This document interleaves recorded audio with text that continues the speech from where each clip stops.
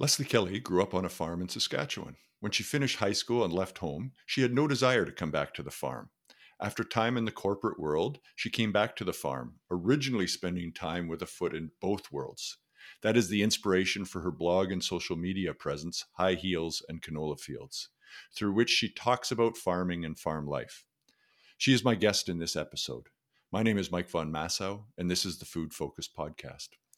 Leslie and I talk about her family farm and her advocacy for agriculture and the challenges that come with it. We talk about the mental health crisis in agriculture and her advocacy and openness about her family's own challenges.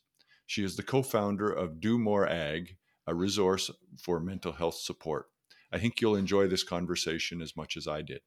Before we get to this episode, I want to thank you again for listening. I'm gratified that our audience continues to grow. If this is the first time you're listening to the podcast, you can find other episodes wherever you find your podcasts, Apple Podcasts, Spotify, and many other platforms. If you're enjoying the podcast, please give us a review. It helps others find us and helps us to grow. Thanks again for listening. Now let's get straight to my conversation with Leslie. Good morning, Leslie. Thanks for taking the time. Yeah, thanks for having me. Well, I'm excited to have a conversation. I've seen some of your things. I spent some time on your blog, I'm looking forward to our chat. So, to start, tell me a little bit about the farm, where you're at, and what you do. Yeah, I farm with my husband and my brother on a 7,000 acre grain farm just south of Saskatoon. Coming up for this year, we'll be growing canola and wheat and lentils. But in other years, we've also expanded and have grown barley and oats and canary seed and, yeah, a few other different types of crops. Interesting to hear lentils. Canada is one of the world's largest producers of pulses. We produce pulses for countries across the world, and I think it's something that not a lot of people have an understanding of that we produce in Western Canada. Yeah, it's such a great crop to add into our rotation. And also, it's so great to see how markets have evolved and expanded for us to have the opportunity to grow such an incredible crop. Well, it's nice too to have some diversification of risk. I think people don't always have a good understanding not only of the value of having different crops to rotate for the health of the soil and the management of weeds, but also price risk that you've got diverse markets that allow you to really manage your revenue risk as well. Yeah, you hit it right there. It's a great addition to the farm in terms of the price, but also just how incredible it is. It puts nitrogen back into the soil, so it really it's such a great part of the farm and what we grow. Yeah. So did I read correctly that you also do a value-added product based on your barley that you grow on your farm as well? That's something that we're seeing emerge more and more as farmers try to find ways to add value and again diversify their markets. Yeah, we started our own snack food company shortly after I was out of university. My dad, he really had a forward, positive lens, and he was always looking at different opportunities, different ways to diversify the farm, to grow. And he met a scientist who had developed a product using barley as a snack food. So he came to me and said, "Hey, I got this great idea, and would you be interested?" And being the marketer in the family, I thought, what a great opportunity to learn more about agriculture, of what happens to a crop after it leaves the farm. So I got to learn from scientists and retailers and distributors, and the best part was hearing from consumers, being part of trade shows and at stores and selling something that I made or our family made and hearing their questions and their feedback. So we did that for about 8 years and had grown the business to a point where it was at the point of expanding into large retailers like Loblaws.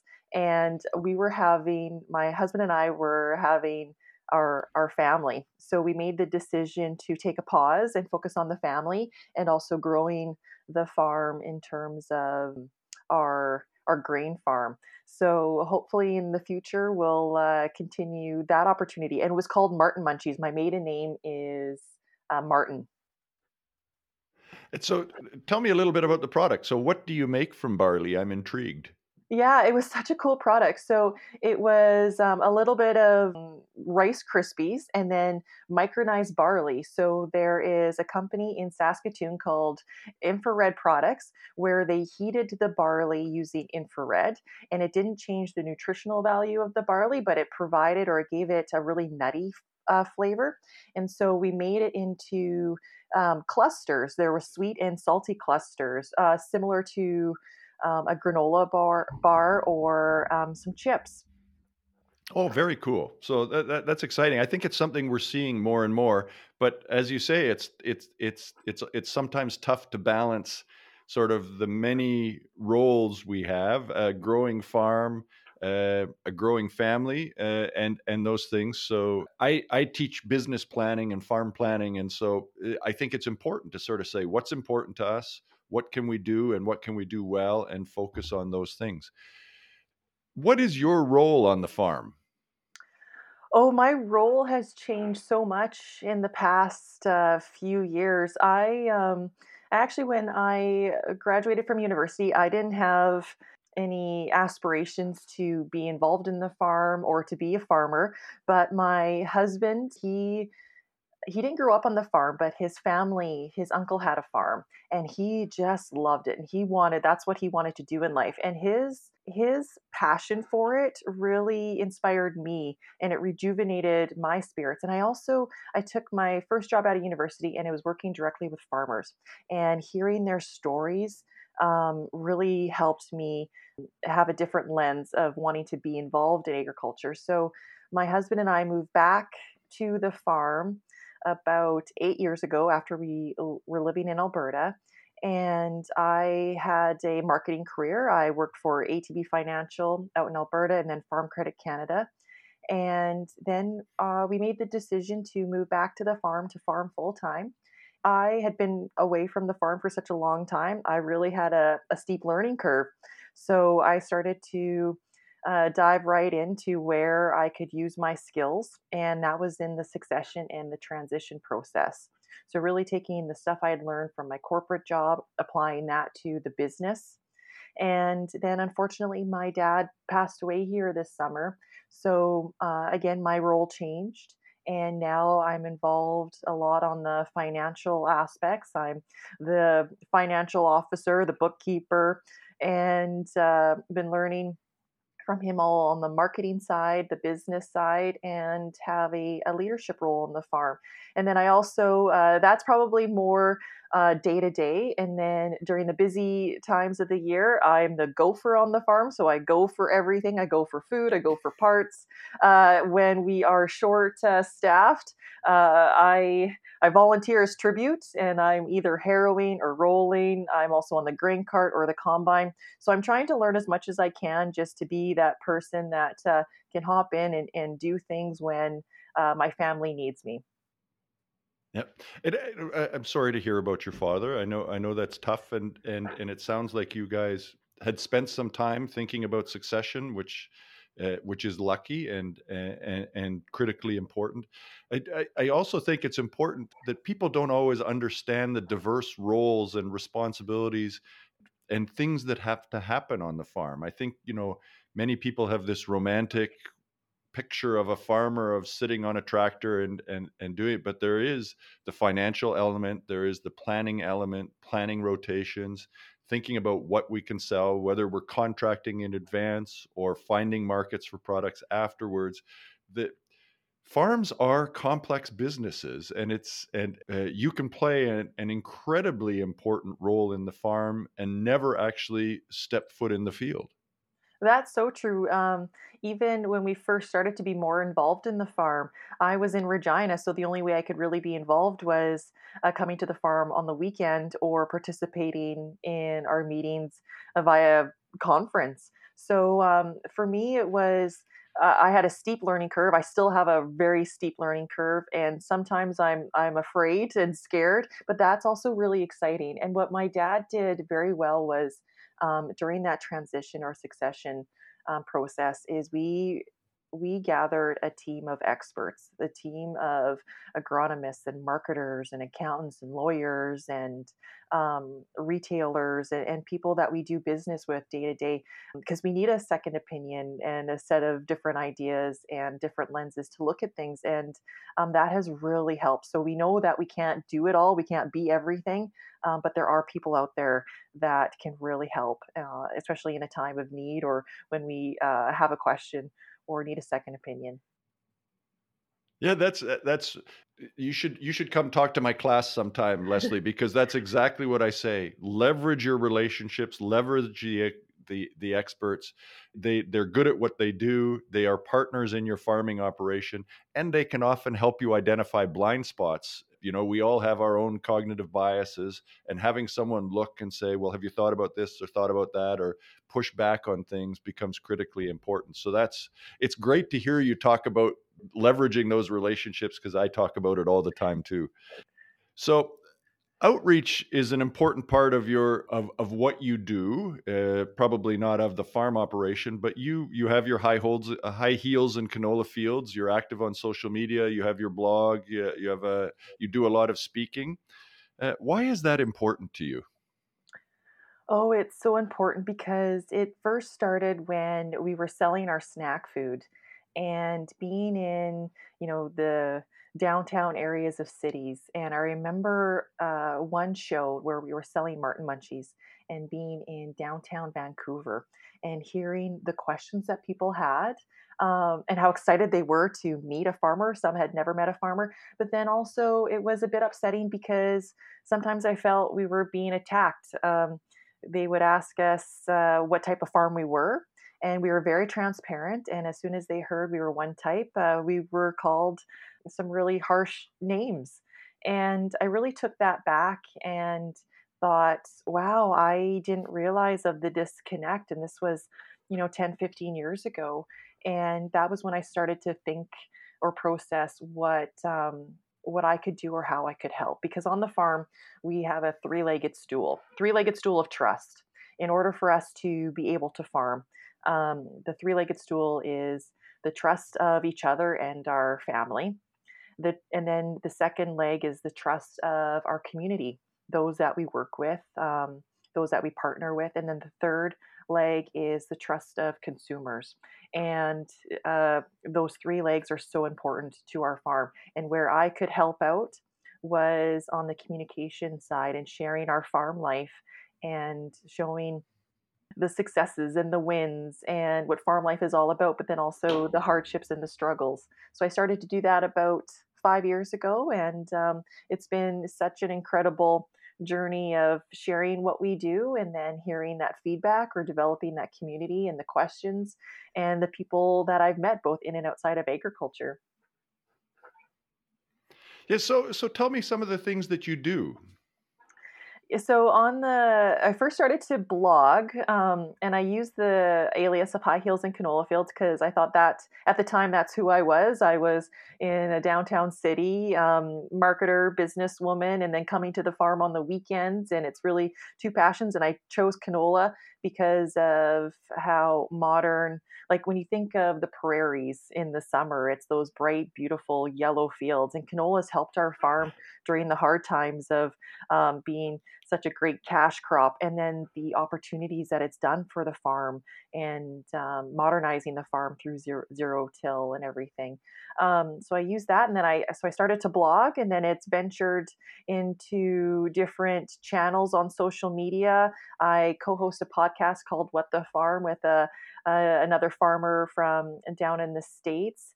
And then I ventured out into speaking and sharing my story. So it's just opened lots of doors to connect with people and different audiences. Good. Well, thank you. So, are there some challenges in that outreach? You talked about, being in Vancouver and being attacked and called some nasty things. Does that continue? Are there some challenges relative to this outreach role that you've championed? Yeah, they're just like with every for me when I started, I didn't realize how it was essentially building a business or a platform, and I didn't realize the amount of time and energy it takes to build a community. And then also how, yeah, when you put yourself out there, just with anything that you can do on social media, you may receive negative feedback or negative pushback.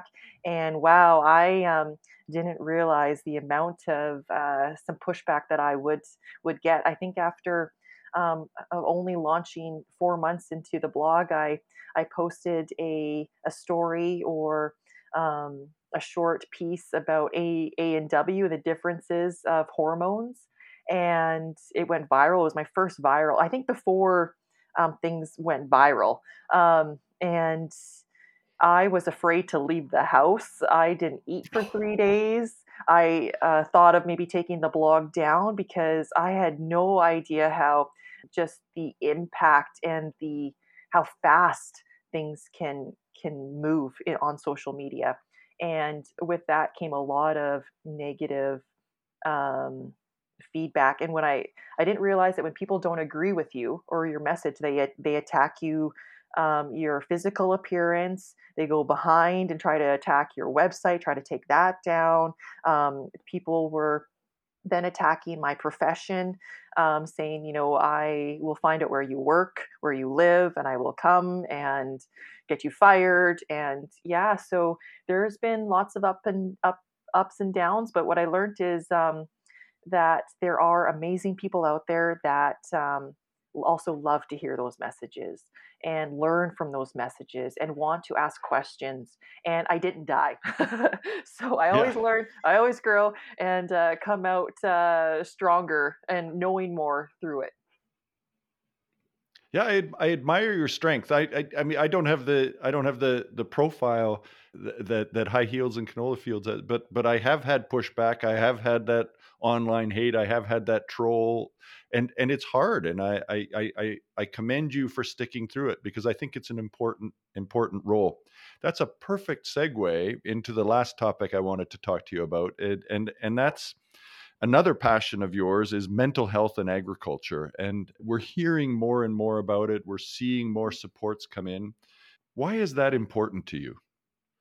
Oh, it's so important to me because everyone in my family has had a mental health challenge or a mental illness, and we've gone through some hard times. Times where we didn't know much about mental health, and then we didn't know how to talk about it. We didn't know how to talk to each other about it, or how to support each other, how to support ourselves. We didn't know the stress that it could have on the farm and within our own relationships. And then were also afraid to share and talk about it within our own community because of the stigma. And so that's where my husband and I shared a live video because we thought we can't be the only ones that have gone through this. Our goal through sharing a live video. So my husband is living with anxiety and panic attacks, mainly attributed to farm stress. I went through postpartum depression after our second boy was born. My brother lives with PTSD and anxiety. My sister was recently diagnosed of having borderline personality disorder. My dad, when he was battling cancer, he went through a state of depression and anxiety. So, yeah, we've gone through so much. But what we learned through our road together, our journey together as a family, was that mental health and learning more and talking more about it. It's brought our family closer together because of it. So I share in the hopes that it helps others within our farming community to know that they aren't alone and that there are resources, great resources out there. It touches everyone, and I'm awestruck at your openness and your willingness to share, and I think that such probably the most important thing is removing that stigma, is being open about it. Look, I'm struggling, and it's amazing to me how often a hand comes and says, I'm here to help. Just knowing that other people are feeling the same way is so critically important. Part of what you've done as an action relative to mental health in agriculture is co-founding this Do More Ag. Can you tell me a little bit about that? Yeah, so after my husband and I shared our video and the amount of feedback and reception that we received through that from all over the world and in and outside of agriculture, a fellow farmer and another friend and another Saskatchewan curler, we all got together and started to have conversations about the need for this conversation to continue and what we could do. So, one of the co-founders, Kirk Myers, a curler, he was raising funds for a calendar, and he wanted to donate the proceeds to mental health and agriculture. So he came to one of the co-founders and myself, Kim Keller and Himanshu Singh, and started to ask questions about where he could donate this money to. And as we started to do our research, we realized that there wasn't anything out there for our industry with regards to mental health, a mental health organization. So that's where we co-founded Do More Agriculture, and we are a not-for-profit cross Canada. Organization that champions the mental health of our Canadian farmers and our agriculture community. And we do that by bringing awareness to mental health, sharing, building that community or that safe environment to have these discussions. And we have a hub of resources to build that community. You can go to the website to check out local, regional, provincial resources. And then we also bring those resources to our farmers and ag communities, but then we also create if there are any gaps. And yeah, so it's been 4 years, and to see the positive steps our industry is making has been really inspiring. Yeah, that's great. So they can again some promotion, domoreag.com, is that correct? It's a domore.ag. Domore.ag. Okay, good. Well, thanks. Well, Leslie, this has been amazing. I've learned a lot, discovered a new admiration for everything you do. You must be incredibly busy, and I admire the contribution you make more broadly, not just to the farm that you're doing, but to the broader both perception of agriculture and the awareness of mental health, which is something that is near and dear to me. So, thanks for taking the time. I hope we have an opportunity to talk again, and have a great day. Yeah, thank you for having me, and hopefully one day in person. Yes, imagine that. That would be awesome. Thanks. Thank you. That wraps up another episode of the Food Focus podcast. We very much appreciate you taking the time to listen. If you just discovered Food Focus, you can subscribe anywhere you get podcasts. If you enjoy the podcast, please give us a review. It helps others find us. Before we go, I want to thank my producer, Zach, for his hard work in making each episode sound good and for his original music that helps us transition. He does the hard work and we get to have all of the fun. Thanks. Have a great day.